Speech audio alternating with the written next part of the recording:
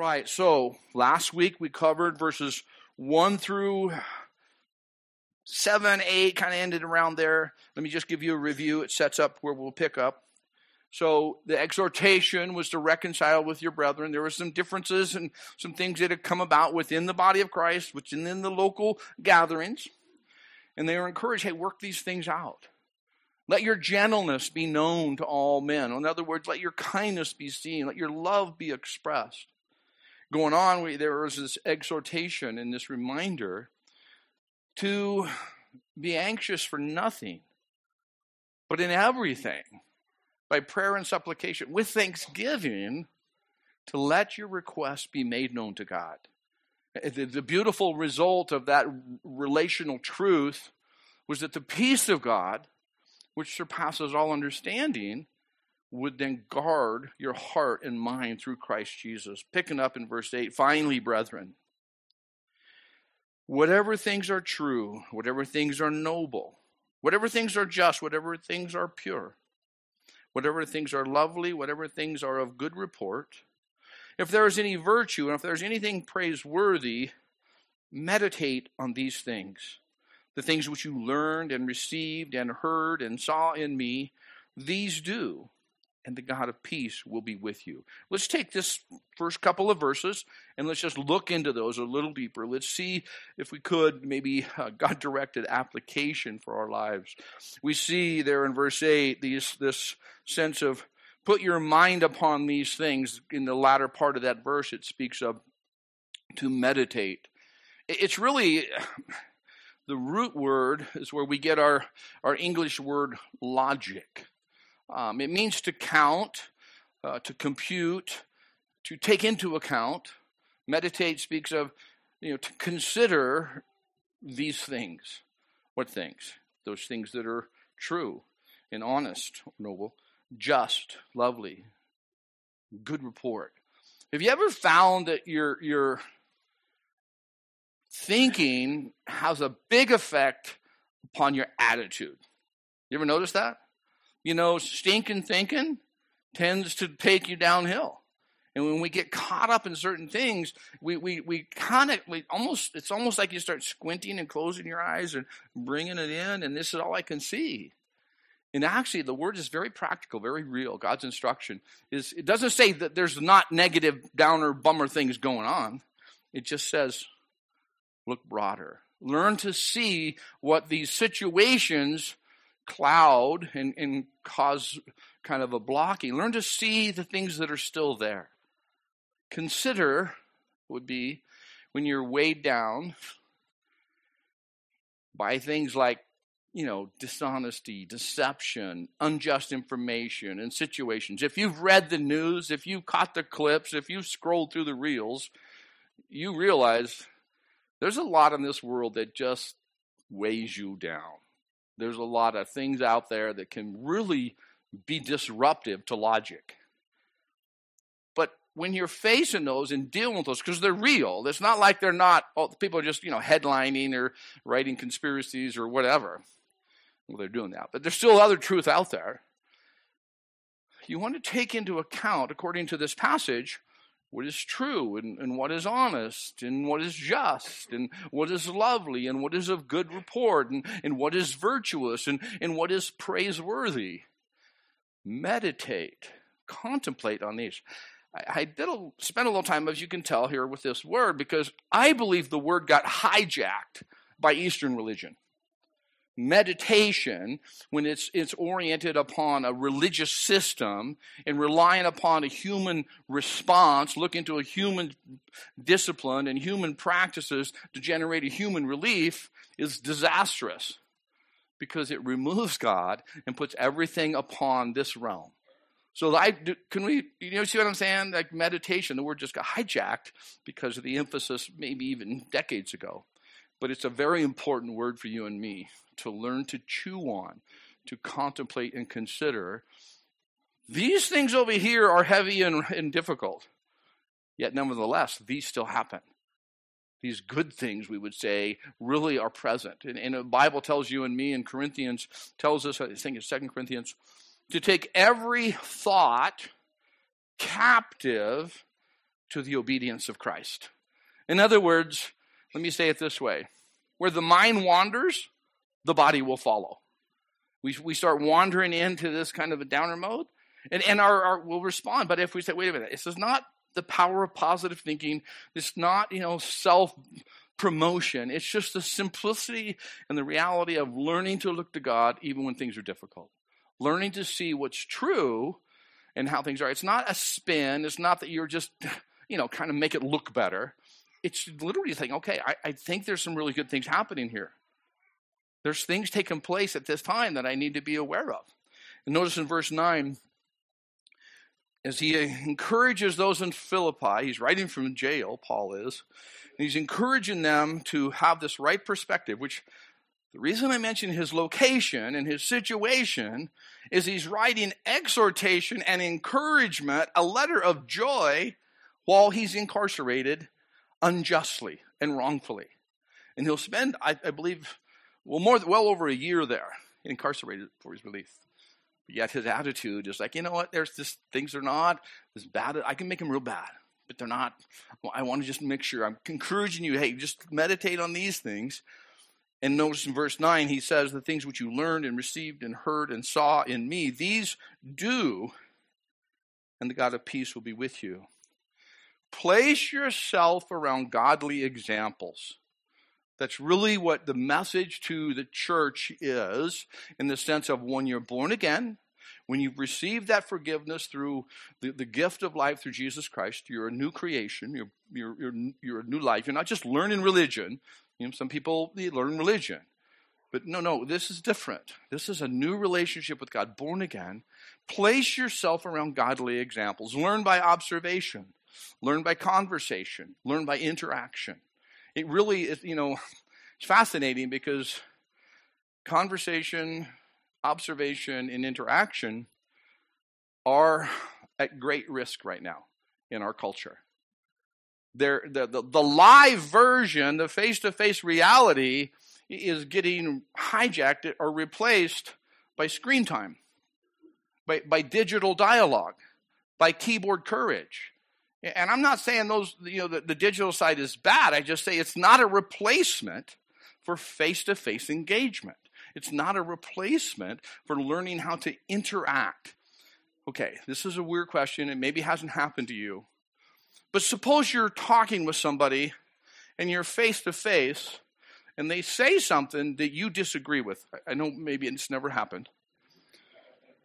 But when you disagree with them and you're on a keyboard, you can go, yeah, and you can type a pleasant response. But when you interact face-to-face, like, yeah, you look childish, right?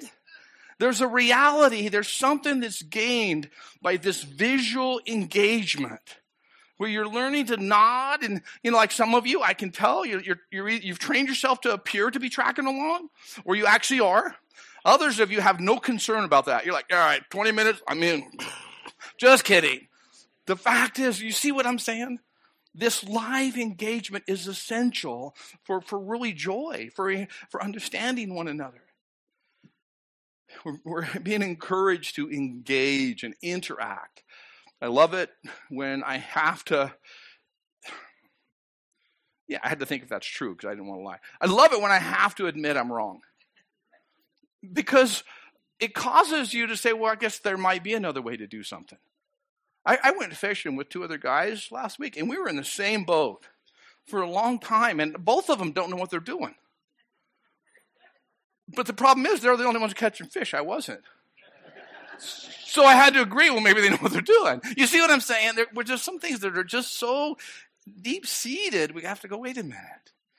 Learn to interact. I've learned so much from my children, from engaging with the congregation, from being with people that are just young in the Lord. Babes in Christ, the Bible would say. And they share such an exuberance and excitement, an understanding, a grasp of simple faith that I'm challenged. Like, wow, that's beautiful. That's what I want. So you see, place yourself around godly examples. 2 Timothy in chapter 2, the start of the chapter, verse 1, Timothy is encouraged to be strengthened in the grace that is in Christ Jesus and to share that grace with other men. Why do I mention that? We don't need to gather and share our own versions of the law. We don't need to be security cops in the body of Christ telling other people how to get their act together.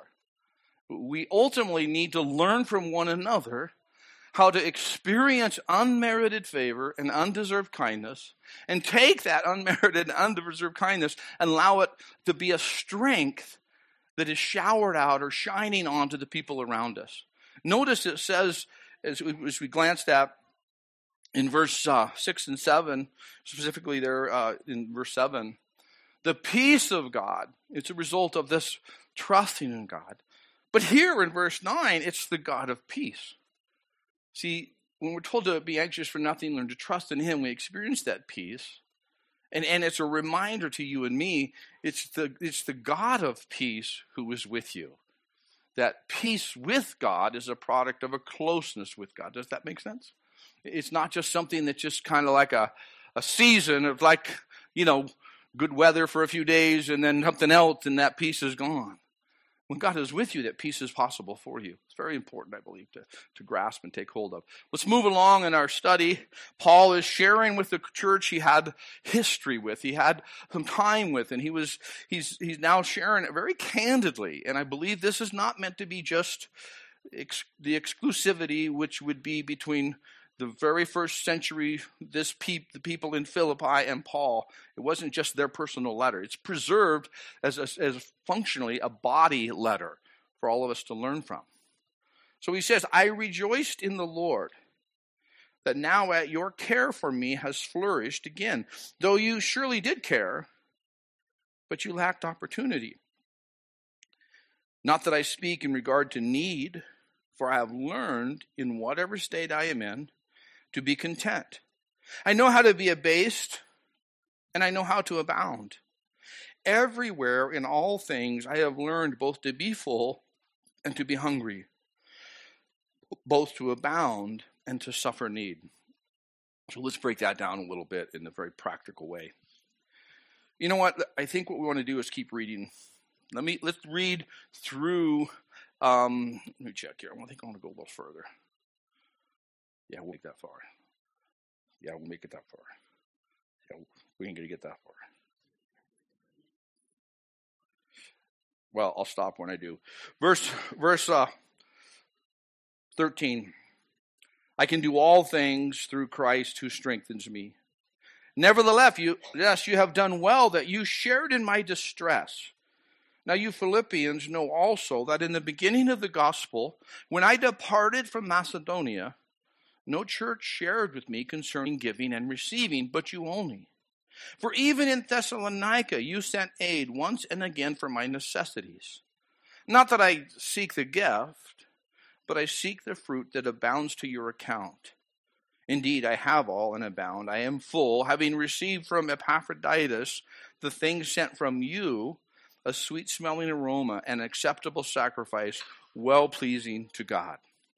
All right, I wanted to read that portion as we begin our discussion, or our dialogue, or no, neither one of those, because you don't get to talk back, are looking at verses 10 through 12 and on.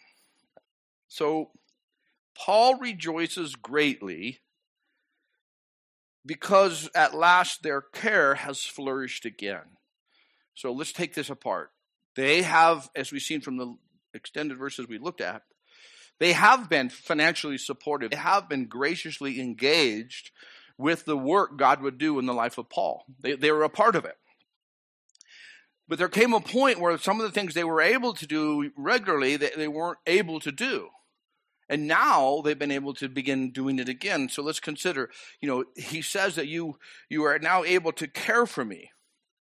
Though you did care, but you lacked opportunity. There in verse 10. Care for speaks to consider another, to come alongside in concern and support.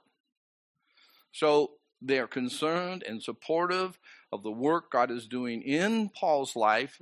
They get to participate in what's coming through his hands and through his voice. And now it's flourished again, Paul says, which means it's a real simple term, just speaks to sprout up, to be green again, to grow again. Not that I speak in regard to need, for I have learned in whatever state to be content. So what he's saying is so beautiful, is God has designed this within the body of Christ, that we would be aware of what he's doing, and we'd partner, participate in that work he's doing. Paul is acknowledging, hey, I've been able to do these things. And he's not in any way kind of being rude. You've seen that from the latter part we read. I'm not dependent upon you. I'm not a dependent, but I do have needs. Yet at the same time, I've seen how this works when you're able to support, when you're able to do these things, and then we see everything working together. He said he's learned to be content. Verse 11, he learned to be content. Speaks of, happiness. There's a difference between happiness and contentment. Happiness is often oriented, around acquisition. Receiving something, say a gift, a payment, beneficial circumstances. Whereas content, this is interesting, content speaks of undisturbed by desire.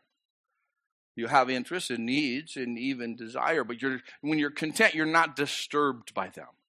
And I think most of us, we work through these seasons. It's just going to be our kind of reference point here for a few minutes. Is we are going through seasons, and it's really important to learn in the season that you're in. It's really where Paul takes us. Content, as Paul speaks of here, is because of your closeness to God. Content because he has supplied all that you need. When we can just settle that back down amidst all the wants and opportunities and desires and drives and dreams in our culture, amidst all of those, we want to just come right back down to, okay, but nonetheless, Paul says, I've learned to be content. In what areas? Well, in verse 12, I know how to be abased. I know how to abound. Everywhere in all things I have learned both to be full and to be hungry, both to abound and to suffer need. He has learned, he says, to take hold of these things. You understand, a learning process. You go through one situation and you maybe grasp a few things and you embed them in your character, who you are. Or you look back on them and go, I don't want to do that again. I don't want to do it that way next time. I want to learn from that so that as I continue on, I can be prepared the next time I approach it. So knowledge is needed, as we see from verse 12, in both of these areas. He breaks it down in this text, of course, to two areas. Abased. Paul had seasons of his life where he uses this word abased, and it speaks of when you're lacking a certain portion of the basic necessities. It even could speak of brought low through current life realities. Abased speaks of also humbled, even a sense of humiliation. Is it possible God-fearing Christians who are led by God and cared for by God and nurtured by God would go through humiliating life experiences? It is very possible. I would suggest even probable at one point. There's literally millions of believers living outside of the protective boundaries of Western civilization that are literally in captivity and treated terribly. And they are lacking many of the most basic things. But ironically, many of them, in their soul, they're richer than they've ever known. I had opportunity multiple times to go minister and be a part of the work God's doing in India through our connection, our support, and what we're doing there, if you would. And to see people who live very poor, literally, in what we would call, by all measures, poverty. But I remember in this one family, we visited them. It was a 10 by 12 room, which was their house of 4. So 4 people lived in a 10 by 12 room. That was everything, kitchen, everything. And I remember walking in and just kind of just soaking in some of this sensory shock, if you would, because, the odors are different, everything's different.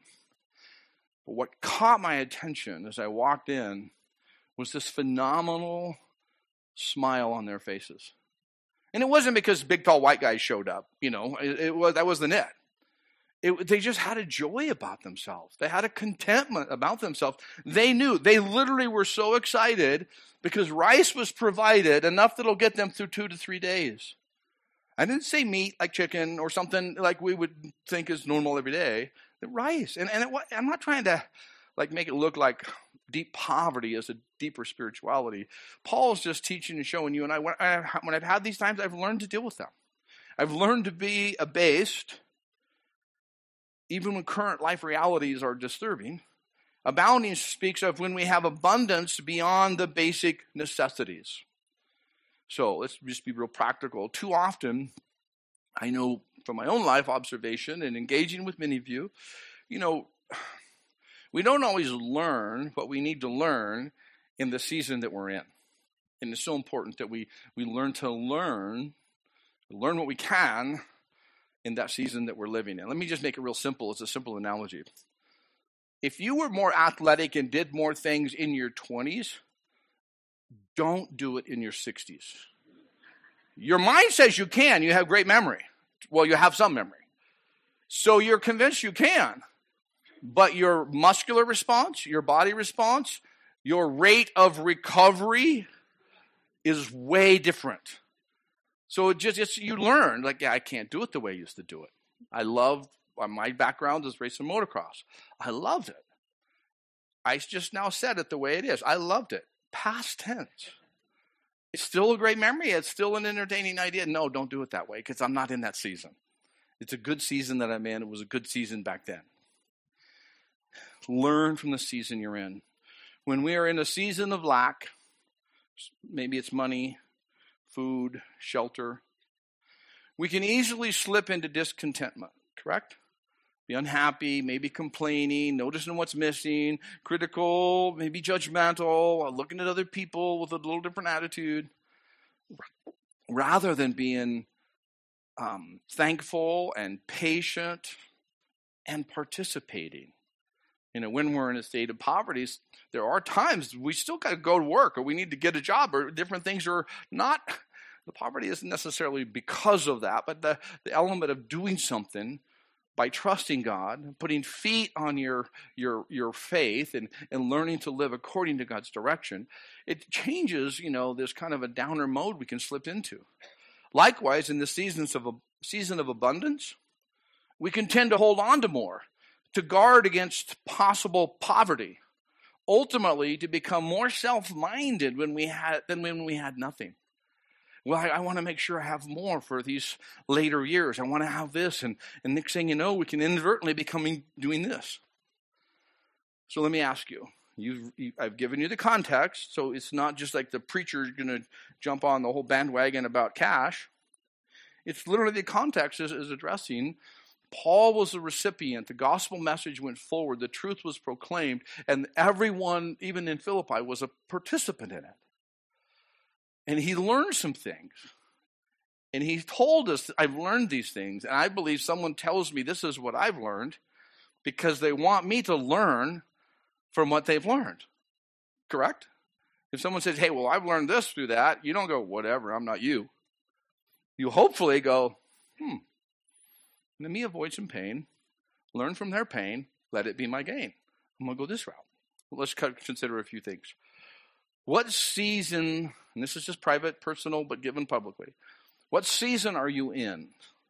What are you learning in regards to honoring and obeying God concerning giving? Because I can just tell you, this collection of people, and those who are joining us online, and just simple demographics and probabilities, we could even say, some are in a season of poverty. Poor health, perhaps, low cash flow, struggling, yet they're close to God, content even in suffering, learning to be gracious even when life is difficult. That's just, we can agree, right? There's some that are in that state. Some have plenty. They're in a season that they abound. They have plenty and have learned to honor God with what's entrusted to them. So we have those who have in this season very little in many ways. And then you have those that maybe have an abundance. There's Still learning to honor God, learning from it.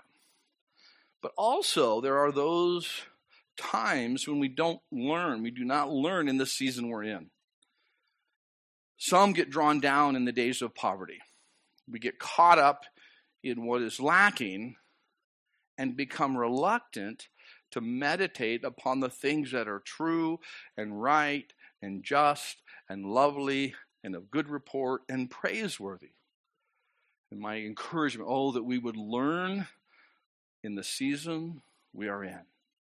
The season of poverty, learn to not just praise God with your words, but with your heart and realize His presence. Now, some are in the season of plenty and are reluctant to honor God in that season. I have, people say sometimes, I like the way Dan approaches it because it kind of gets right down to where the rubber meets the road. This is not that day that people walk away going, yeah, thank you for talking about money. And I really was hoping somebody would mention something about that to me. I just know reality. There's just different things in our lives we're like, oh, man, can we skip it? No, we're here. The text takes us to it. We're going to walk through it. Because see, sometimes in our season of plenty, we're reluctant to honor God in that season. Historically in the church, this is not just localized. This is not something that is relying upon my personal experience or observation. This is it's a truth. It's a historical fact. Many who attend well and talk well are not doing well. What do I mean? In part, it's because they've justified their old way of living and are distracted by selfishness and greed. Oh, how we need to learn to live in the season of abundance. I'll just share from my own life personally. I don't want to make it sound like I've got this all figured out or I don't relate to it, but for myself and with many others, there was a time in my life when giving is something that I would negotiate with God. Do you guys understand the negotiation process? It's very private, very personal. You just, it's almost as if God expects too much, or he's a little above suggested retail. You know what I'm saying? And it's like, if you find yourself negotiating with God about giving, stop and ask yourself, I say it this way, just ask yourself, why am I reluctant to give? Why am I reluctant to give? It's a very personal question. If he's given us principles and truth, and he has, then we should walk according to those truths in all areas. And so why am I reluctant to give? This was my experience when I worked through this question early on as a Christian. Now, after you work through your list of explanations, because when I say that, God, why am I reluctant to give? I think it's because of this and then this, but I do this and I help here and I do these things. So therefore, I kind of, after you ask the question and present your explanations, then stop long enough to ask this question. Why am I so reluctant to give? It's the same question. What's the difference? Well, only this time you're listening. Have you ever found that to be the case sometimes? When you ask, I say something, well, why is it like this? I think it's, and then we start, the brain just, or whatever it may be, and then you ask, but why is it like that? After we get done negotiating and explaining, pause long enough in the intimacy and the relationship you have with God, the love you know from him. God, why am I reluctant in this area? I believe sometimes it's something that's a carryover. So as a young Christian, and maybe in a season of poverty, in a base, when you had lacking, you learn to manage just what you had, and then as you've entered into maybe a different season, you're still kind of in the same principle, the same process. That's why I say some who attend well and talk well are not doing well, because this area has been a point where it's got a grip on them. Really key, I could talk about tithing and giving and offering, and we could get into all that, and we will at some point. But today I want to take you to an essential key concerning giving, concerning, not the mathematical, not the percentage of the monetary side, but it reveals more percentage of the heart, if you would. Let's go to 2 Corinthians chapter 8, verse 5. 2 Corinthians chapter 8, verse 5. If you want a little homework, read chapters 8 and 9. The beautiful detail and description and insight into this whole topic. But in 2 Corinthians chapter 8, concerning giving, and really a very similar comparison to what we're reading about in Philippians 4, but in verse 5 we find this, and not only as we had hoped, but they first gave themselves to the Lord and then to us by the will of God. Did you catch that part? What did they do first? What are we to do first? They gave themselves to the Lord.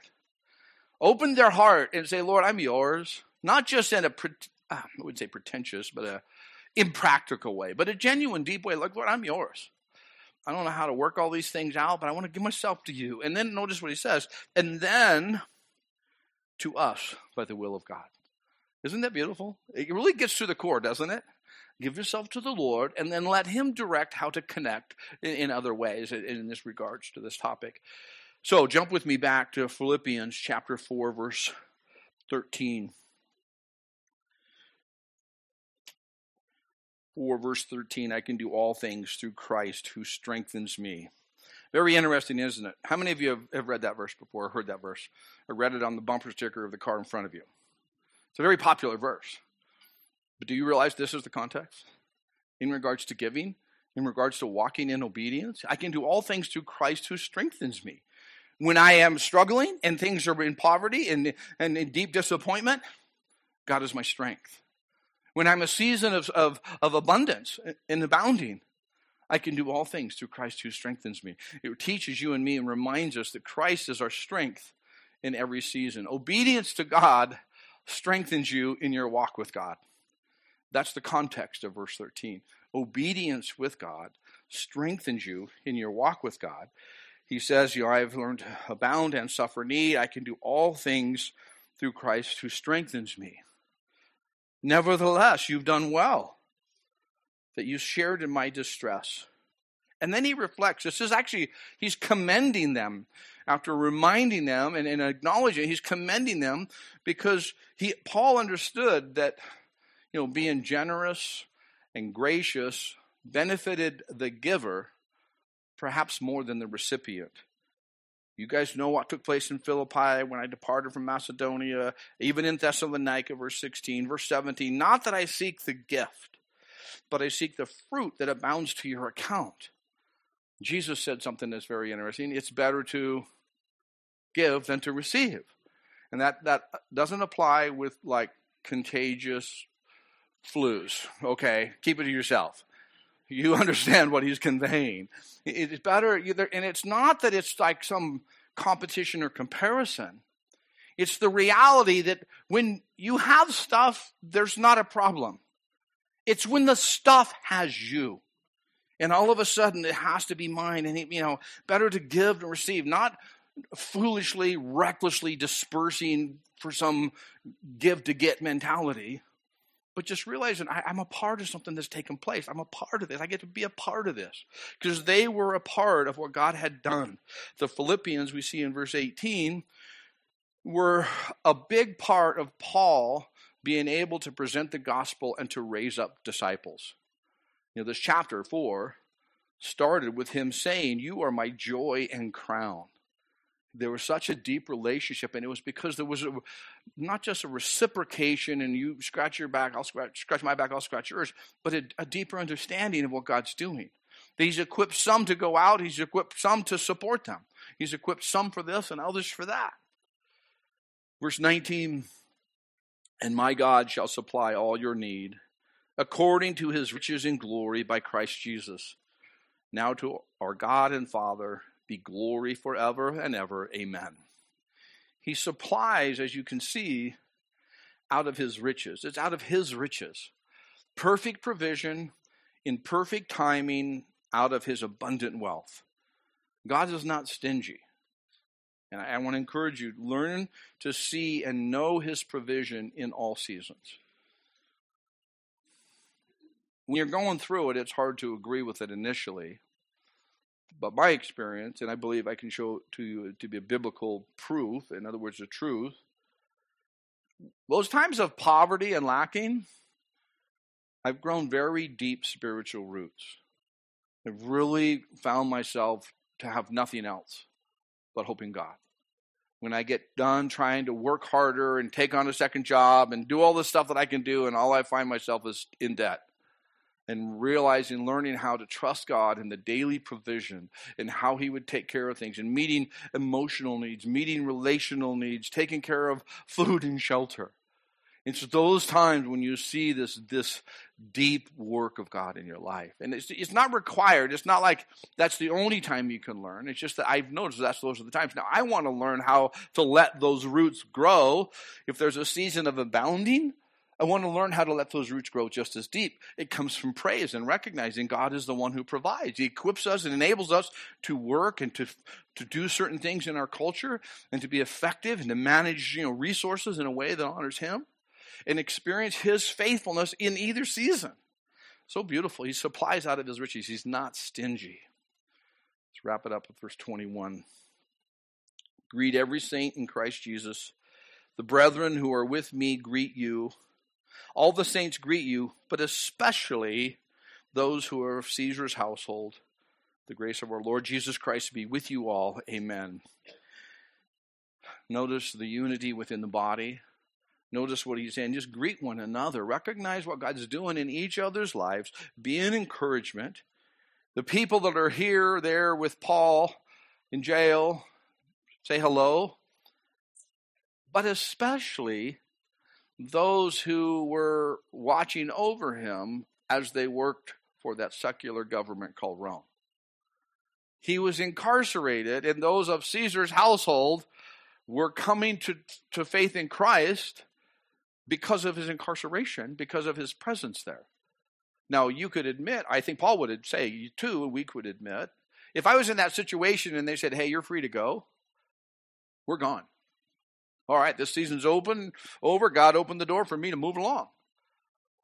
But if he kept you there for a purpose and you see fruit, would you not be willing to say, God, this is difficult. This is a hard season. But praise be to you, these people that I would have never connected with, I've never would have known. I never would have been with them through their hardship. I would have never been able to share the truth of the gospel with them. Thank you that I'm here. You see what's so beautiful? He said, "Man, welcome." When I read this, I get encouraged. Like, man, he was in a hard thing, in a hard spot. And yet his light, the light of God was shining through him in such a way that those in Caesar's household were coming into a relationship with Jesus Christ. What a powerful thing. So, hey, I would like you to, we're going to close in a little, just a slight variation, not really big difference, but I want to have a time where you can we'll have time of prayer and praise, but I want you to be able to collect or take hold of what God has shown you today. It's amazing to me how when we experience his truth, we experience this liberation. It's almost like you shall know the truth and the truth will set you free or something like that. It's like you experience, man, what a great thing. And so as he's shown you things, I want you to be able to make the commitment, the adjustments, learning to love God in this season of your life. And so what we'll do, as the worship team obviously is here, if you want to stand with me, I'll give you what the variation will be.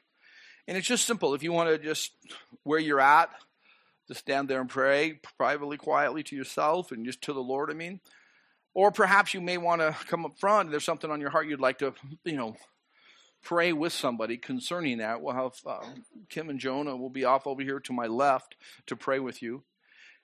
And so you can come up to the stage, or maybe you're kind of at that point like, okay, service is over. I kind of want to go chew on this. Please, please, please.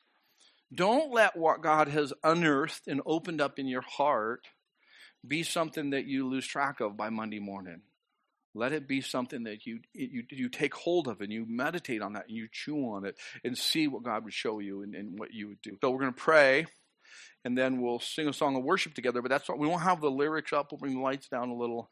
That'll be that time of just reflection and prayer and moving up if you'd like. Sound good? We good? All right, let's pray. Lord Jesus, thank you for this time. I thank you for your word. Thank you what you teach us, and even as we consider the prayer out of chapter 1, may it be our request too, that our love may abound still more and more in knowledge and all discernment, that we may approve the things that are excellent, that we may be sincere and without offense till the day you return, Jesus. By your grace and your love, that we'd be filled with the fruits of righteousness which come from you and are by you, to your glory, and we praise you. Lord, we just take this time to ponder and consider, to take hold of and grip those things that you've made known to us individually. Thank you that we can gather in this place. Thank you that we can praise you, and we just sing to you with joy and adoration. In your name, Jesus. Amen.